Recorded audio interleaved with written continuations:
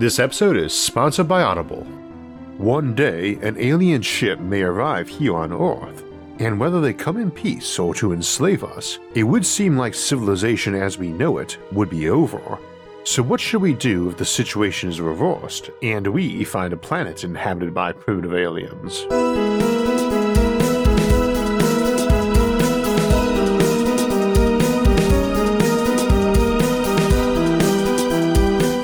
So welcome to another Sci-Fi Sunday here on SFIA, where we take some time to examine popular concepts in science fiction and ask how realistic they are. And today's topic, primitive aliens, struck me as an appropriate topic after our recent looks at surveying exoplanets and sending probes and explorers to them. Probably one of the most common themes of science fiction is an advanced civilization showing up to conquer us, or enlighten us, or whatever, and whether their intent is benevolent or malevolent, and whether the net result is positive or negative, humanity is changed forever by that meeting. Needless to say, we have a lot of history to draw on, warning us of possible mistakes that civilizations can make when meeting each other. Those are not limited to when one of those civilizations has a large advantage in technology or numbers, nor is it universally one-sided, but an awful lot of science fiction deals with pioneering of new worlds that's drawing inspiration from various colonial scenarios in our own history, probably the American Wild West being the biggest. As a result, there is a lot of cowboys and Indian-style interactions of humans and aliens, so ethical discussions about how to interact with indigenous alien civilizations, or if we even should, are common in science fiction, probably most famously the Prime Directive of Non-Interference from Star Trek. We are not here today to discuss the morality of prior human conduct with each other, which has been a mixture of noble and despicable for all of human history. Rather, this episode wants to look at the topic from a bit of a more practical standpoint today. Now, practical is often a euphemism for blatantly ignoring all sorts of bad behavior, both leading up to a situation and for managing the existing dumpster fire that one has inherited and been entrenched in. With that in mind, I'm going to be very intentional to not draw conclusions about right and wrong action on the various sci-fi examples and hypothetical scenarios which we'll discuss today. One thing that doesn't happen much in sci-fi when meeting aliens who are less advanced than our intrepid explorers is for them to appear in next week's episode, or for us to get an update a couple of generations later. So we're not seeing the various corpse piles left behind by accidental disease transmission, or the mini hospital rooms now helping primitive natives recover from once lethal diseases, or them borrowing your technology or simply being inspired to seek those answers by your visit. It also doesn't show their ambassador showing up centuries later to slap our ambassador on behalf of the millions who died from a disease which we could have prevented with our technology, or by starvation that our farming techniques could have saved, or that died from that brutal war of conquest launched by whichever tribe we first made contact with, who now has a technological edge. In short, it is going to be a mess. And it is still going to be a mess even if your explorers have orders never to be seen by primitive alien natives at any cost, nor tamper with their civilization, because even ignoring the fact that they might view us as indifferent snobs who left them to die when they find out centuries later about the galaxy, if you're living in a civilization that values personal freedom and knowledge, you're not really in a position to keep others from visiting those primitive planets. Where Star Trek is concerned, an important point that often comes up is essentially to acknowledge that not everyone is in Starfleet. Indeed, proportionally, it would seem like a smaller percentage than are in modern militaries or police. Do the discoveries of the USS Enterprise and other ships get reported to the public? Do they get primitive words redacted? If so, on what legal ground? So what's stopping folks from reading about the big discovery by Starfleet and deciding to go to that new planet and enlighten those natives about Jesus, Darwin, Muhammad, or Buddha? You might be able to keep the outright con artists away from aboard by threat to prosecute them and take their earnings, but the true believers are usually a lot more sanguine about risking their own neck. Whether that's about giving the natives hypothetical eternal salvation or medicine or other technologies, you have folks willing to try. As I said back in our episode Smug Aliens, died saving millions is a pretty good epitaph to have on your tomb. And that's assuming your apparently enlightened society is not only willing to do a big planetary quarantine for untold centuries, but also willing to use lethal force to stop folks entering or to execute those that snuck in. which is likely to be seen by those aliens as executing a visitor from heaven who sought to help them. Not really a good public relations move. Plus, it is based on an implicit assumption that they were doing them a favor by keeping others away from them, and I think that's a bit of a blanket assumption, especially when taken to extremes like saying it's not your place to avoid an asteroid that was going to whack some inhabited planet. Personally, I'd argue that relationships are always a bit messy, be it family, friends, or neighboring civilizations, and the right path is openness, honesty, respect, and offers to help them when they ask, and not necessarily when you think it best, and to encourage them to reply in kind, with the goal of a long-term, mutually beneficial friendship. That's just my opinion and could be very wrong. So generally, it isn't about if we should or should not interfere in more primitive societies, because from a practical standpoint, it would seem more likely that someone will, and will either want to get in there in the first place, or to have plans for handling it, which is not going to be a simple solution that you can come up with and implement in Act 4 of this week's episode, especially given the time lags involved in space travel in the absence of FTL, fast and light options. Imagine someone went and gave the aliens a cure for a plague that was ravishing them, and a few decades later you find out about it. And a few more decades later, you've got a ship there to investigate, and you find a whole bunch of statues of that person on one continent, and a whole civilization there devoted to spreading their new nation to every other part of their planet, just as they did to this continent in the last generation or so. It is a new empire built on many high-minded principles picked up from their visitors' off-the-cuff comments, many of which were quotes of other respected humans like Lincoln and Churchill, and after that visitor's death, they decided to venerate that visitor and spread the idea of democracy and that exploiting and murdering weaker people is wrong. They are true believers, and the areas they govern are definitely enjoying higher standards of living and basic human rights, or alien rights, but at the same time, they flat out conquer their whole continent and can be pretty heavy-handed in their administration.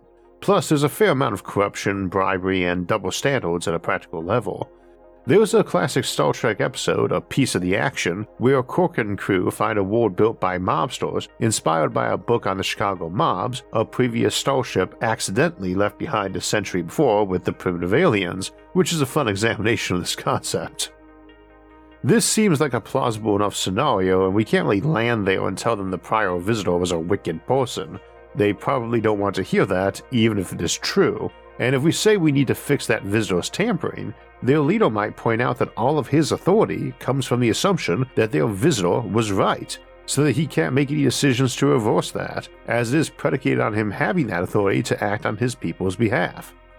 He also might then hand us a gun and a shovel and ask if we'd like to go kill the estimated 50 million of his citizens that the visitor's guidance and technologies saved from illness and starvation, or to go dig up and resurrect the 5 million soldiers and civilians who died on all sides of the various wars of unification. Also, they've been sending explorers and representatives to other parts of their world to make contact, and he would like to know if we are planning to scuttle those ships, or the other ones he plans to send even if those first ones get sunk, or the fleets he plans to send to conquer the world, or those bits of it which don't cheerfully join them. So, practically speaking, there's not much we can do to erase that past interference, and now we have to decide if we're going to help the natives of those other continents to defend themselves from conquest, or just to bug out. Or maybe we will sink that fleet. Critically though, there's really no reverse options generations after the event, and in a non-FTL universe, that's what you've got as your hurdle. Now, one solution to this is to put observers in local space, maintaining a quarantine once we discover an inhabited planet, who can act quickly and also actively prevent tampering by other visitors. This has some problems too, because we have to ask who is watching the Watchers, and we are talking about prolonged lifetimes here. We might trust John and Jane to watch over the planet and not set themselves up as interventionists or god kings, but what about their great-great-great-grandchildren? Or even John and Jane, if nigh immortal via technology, as they might mutate in perspective over time. And we are talking about potentially millions of years of watchdogging. Even an AI designed for watching over worlds is not necessarily a fix. If it isn't at least human smart, it is liable to be fooled by anything smarter that comes to challenge it as the watchdog.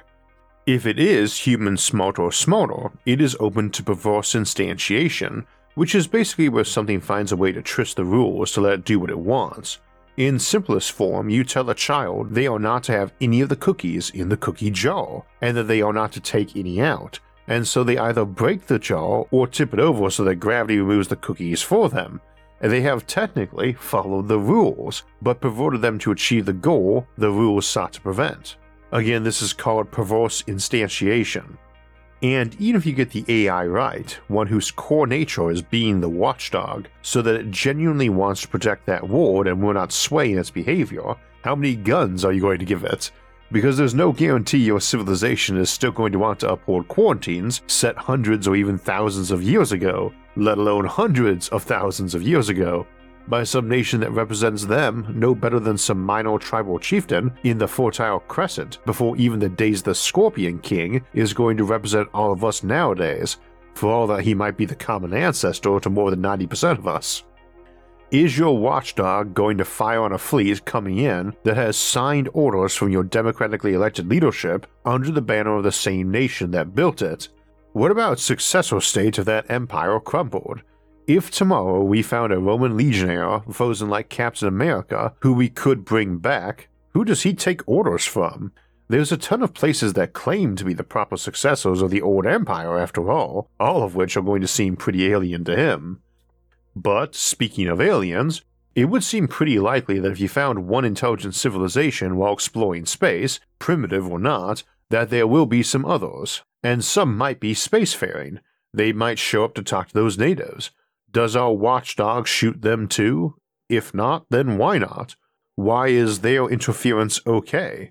Does this make a loophole for folks at home to hire alien mercenaries to bypass the watchdog? One problem with non-interventionist concepts in science fiction is that they tend to assume it's fine to interfere inside your own species or culture, but not in other ones, especially those less powerful than your own. But we probably shouldn't be assuming humanity will really qualify as a species in a few millennia, or that we would be the only intelligent agencies coming out of Earth and its daughter colonies.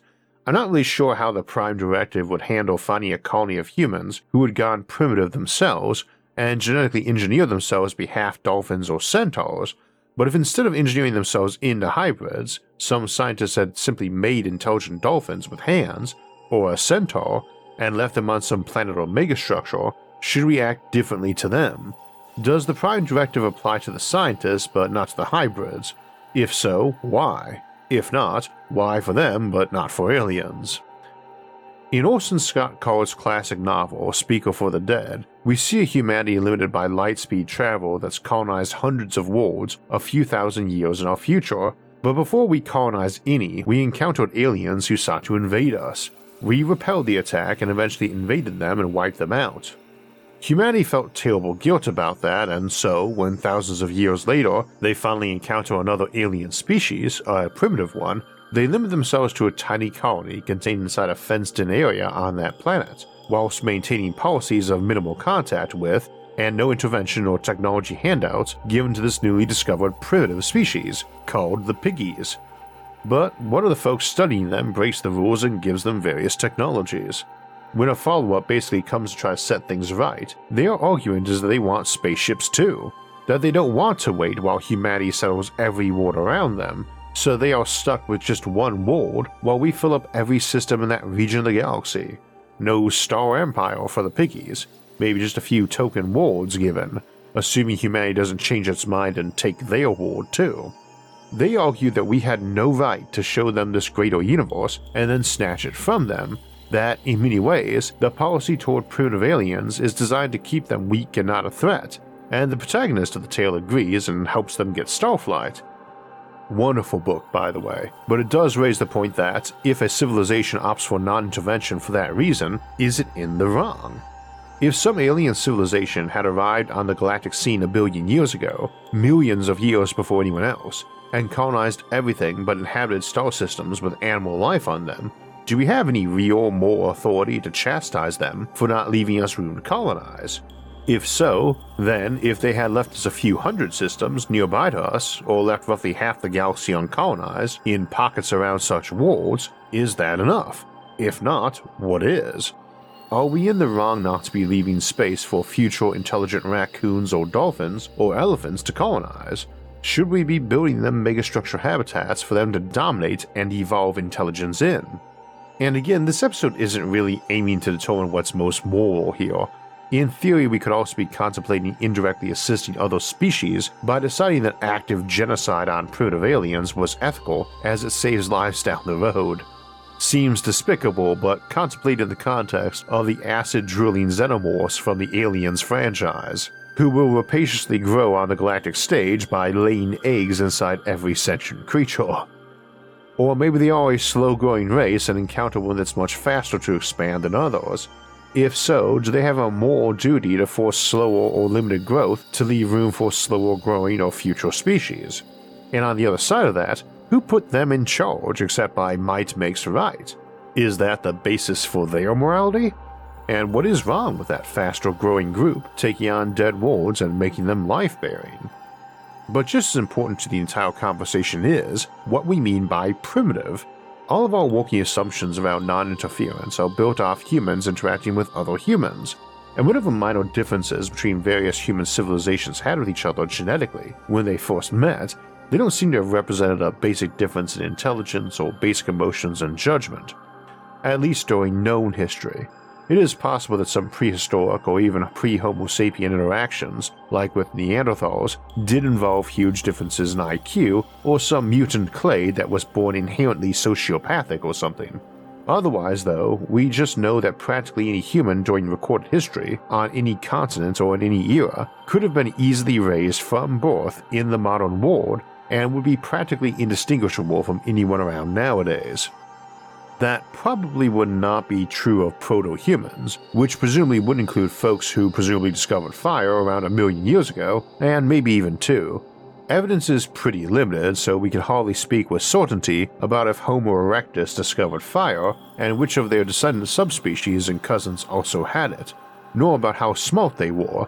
Brain size is basically the only information we've got, and that doesn't actually mean that much, especially when talking about how they would fare at learning language or at understanding modern social interactions and technology or math. So it is entirely possible a proto-human, even from way back when fire was new, could be abducted as a baby by time machine and raised to function fine in modern society. Or not. Insufficient information. Same notion, you might actually find aliens who were way smarter than us in many regards but still hadn't mastered fire, and not just in the context of them being ocean dwellers. That might even be true of proto-humans, and Neanderthals are thought to have had slightly bigger brains than we do nowadays. They might have been nearly identical to us, or smarter than us, or seemed like idiot savants in some areas. Again, brain size doesn't mean that much. Whale brains can get to be about 6 times bigger than humans, and the tree shrew has a brain that's fully 10% of its body mass. Alien brains are likely to be very different in form and function, and also let's not ignore that cybernetics and genetic engineering could be brought into play. And this is all in the context of humans and our relations so close that we could probably have interbred with them. You could easily have some alien squid species that engages in sibling cannibalism and isolate its existence shortly after hatching that could barely comprehend the point of language but could also solve a Rubik's Cube in 3 seconds. It doesn't really get communication, it's not hostile, but it flees if anyone approaches it bigger than it, and generally tries to eat anything smaller if it's hungry. Sitting in its tank watching us fiddle with primitive tools and technology, it figures them out ridiculously early and easily. Now, we've often talked about if it's ethical to help species that are as smart as us but confined to water worlds, where discovering fire and thus other technologies is very hard. This particular type of uplifting, technological uplifting, is the one usually under discussion in science fiction, and a favorite topic of mine with my friend and fellow science YouTuber, John Michael Gaudier. However, here we are looking at possibly needing one of the other 2 types of uplifting, biological and mental or neurological. Normally that's giving a dolphin hands so it can work with technology, or giving a chimpanzee or dog a bigger brain so it can understand them. Here though, the alien squid needs no bigger brain, it's just a genius at math and science, and it's quite capable of manipulating tools, better than us. It just has no social skills, lacking the inherent wiring for them, and its brain doesn't have the plasticity for that. When we start talking about tinkering in this fashion too, we also want to keep in mind that fire with humans is thought to have gone through some stages, at some point being opportunistic and occasional, then becoming habitual and eventually obligate, which is to say, unable to survive without it.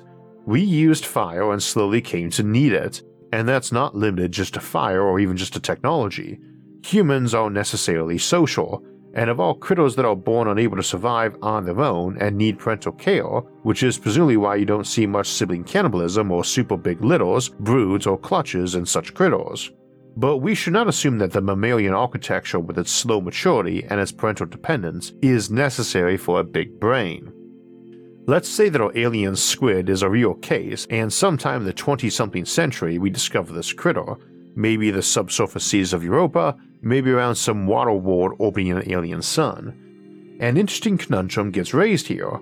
Our xenopsychologist points out that the creature isn't in any way evil, but it has no parental or familial bond. It lacks any real concept of empathy, so while it finds us interesting, and would miss us if we disappeared as a way to satisfy its curiosity, it would also find it interesting to see us tortured to death, and would feel the same about its own kind. So anything we teach it is not going to get shared unless we rewire it to have such tendencies. One person suggests that, since humanity now has the technology to achieve biological immortality, this wouldn't be too hard to adapt to the squid, or maybe it is naturally immortal. So it could potentially get our knowledge and keep it indefinitely, and indeed we could teach more of them. We don't necessarily have to look at primitive aliens as a species. Personal relationships and individual actions are as morally valid for them as they are between humans, presumably. So you could adopt the squid, or adopt a primitive alien that was a Neanderthal analog that was left abandoned to die, and raised as your own. Admittedly, in many cases that might raise a hazy line between a child and a pet.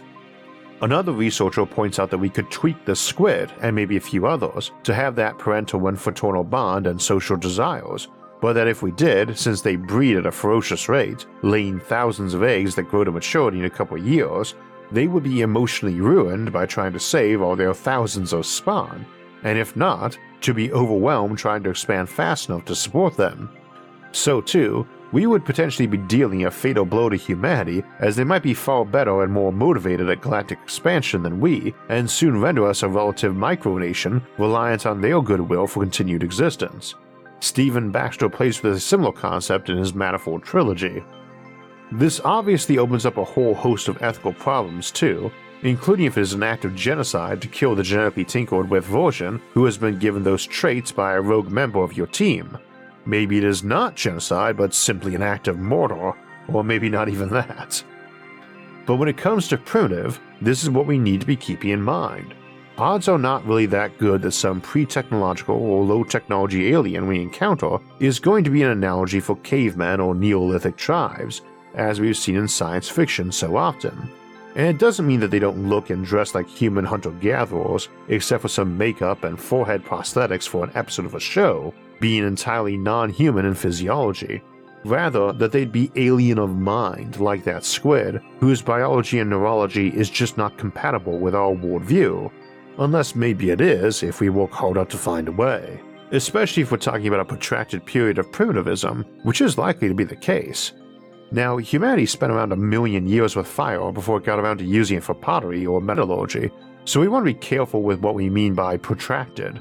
Our squid critter probably would never evolve advanced technology because, as smart as it is, it has no easy biological route to socializing, and without that, it wouldn't seem likely that any real retention and improvement of technology is going to occur. It might be that they slowly evolve enormous intellects just because they've been stuck as non-technological primitives for 1 billion years. You could also have another species where their wiring was such that the traits for creativity and invention tend to be badly connected to social or survival traits. The brain architecture for the one uses circuit paths that the other would, so to speak. Aristotle said there is no great genius without a touch of madness, and that might not be true of alien minds, either because their geniuses had very big touches of madness or the reverse, that they were smart but not eccentric or out of the box. Sharp as a razor but no knack for innovation. Being born to a water world isn't the only way you could get brains but no technology, or brains with a hard limit physiologically on getting smarter in one or more fashions. Your brain just can't expand further because your heart can't spare the blood, for instance, or like humans, our heads are a bit too big for safe births. One last notion to close out on, though.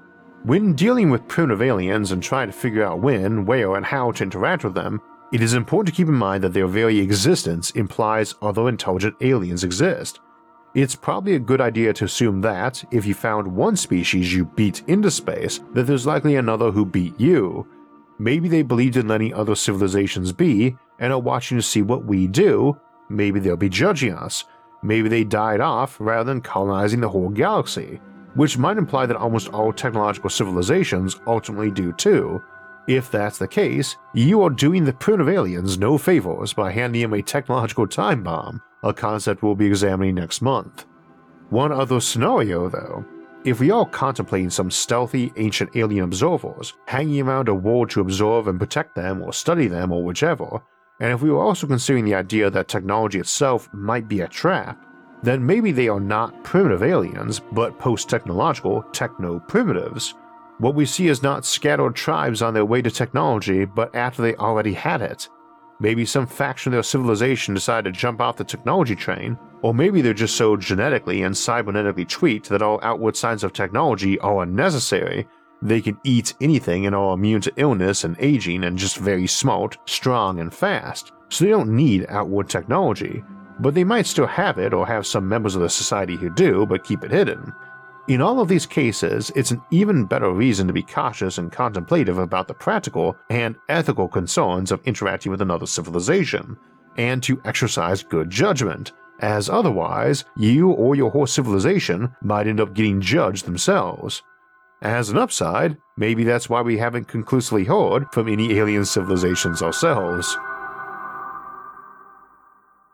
So it's time again for our Audible Audiobook of the Month, and we definitely have some good ones to pick from for today's topic.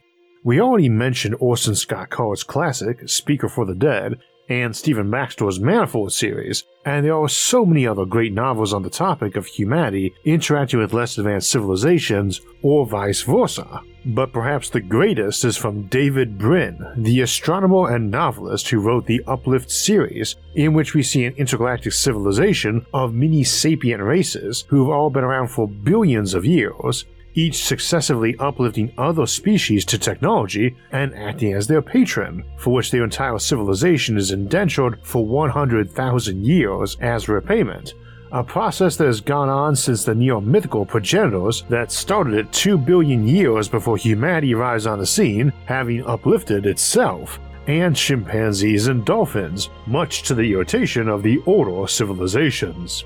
It's an amazing series spanning many novels and showing not only scientific realism, but also deep philosophical and ethical discussions, all of which are hallmarks of David Brin's writing, and why I'm glad to give him our SFIA Audible Audiobook of the Month for a second time, and for his first novel, Sundiver, which started the Uplift series off in 1980.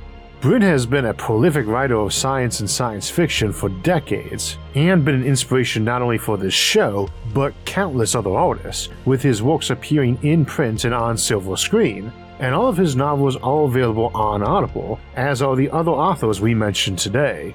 Audible has thousands of audiobooks available and literally centuries worth of content for you to pick from, and more being added every day faster than you could listen to all of it. But they don't just have audiobooks, they also have many excellent podcasts, such as Science and Futurism with Isaac Arthur, where we have every single episode on YouTube, plus several audio-only exclusives I've made over the years. That's just some of the great content in the Audible Plus catalog, which also has sleep and meditation tracks available, as well as guided fitness programs for getting into shape this summer, and Audible originals like Impact Winter, from the folks who brought you Pacific Rim and The Walking Dead. The whole Audible Plus catalog full of free books and other content comes as a bonus when you join Audible, in addition to your usual one free audiobook each month and big member discounts on additional ones, and as always, new members can try Audible for free for the first month. Just go to audible.com/Isaac or text Isaac to 500-500. So next week we'll continue our month-long tale of galactic colonization with a look at seeking to escape to extragalactic sanctuaries on July 14th, and we'll see just how enormous a challenge that can be and what almost incomprehensible resources those hunting for you might have at their fingertips. Then we'll return to the Fermi Paradox to ask where all these enormous habitats and megastructures we discuss on the show might be, and what their apparent absence indicates about the universe. After that, we'll take a look at two of the most mysterious things in our universe, black holes and dark matter, and if dark matter might be black holes. Then we'll close July out with our monthly livestream Q&A on Sunday, July 31st at 4 p.m. Eastern Time. If you want alerts when those and other episodes come out, don't forget to subscribe to the channel and hit the notifications bell. And if you enjoyed today's episode and would like to help support future episodes, please visit our website isaacarthur.net for ways to donate, or become a show patron over at Patreon. Those and other options, like our awesome social media forums for discussing futuristic concepts, can be found in the links in the description. Until next time, thanks for watching and have a great week.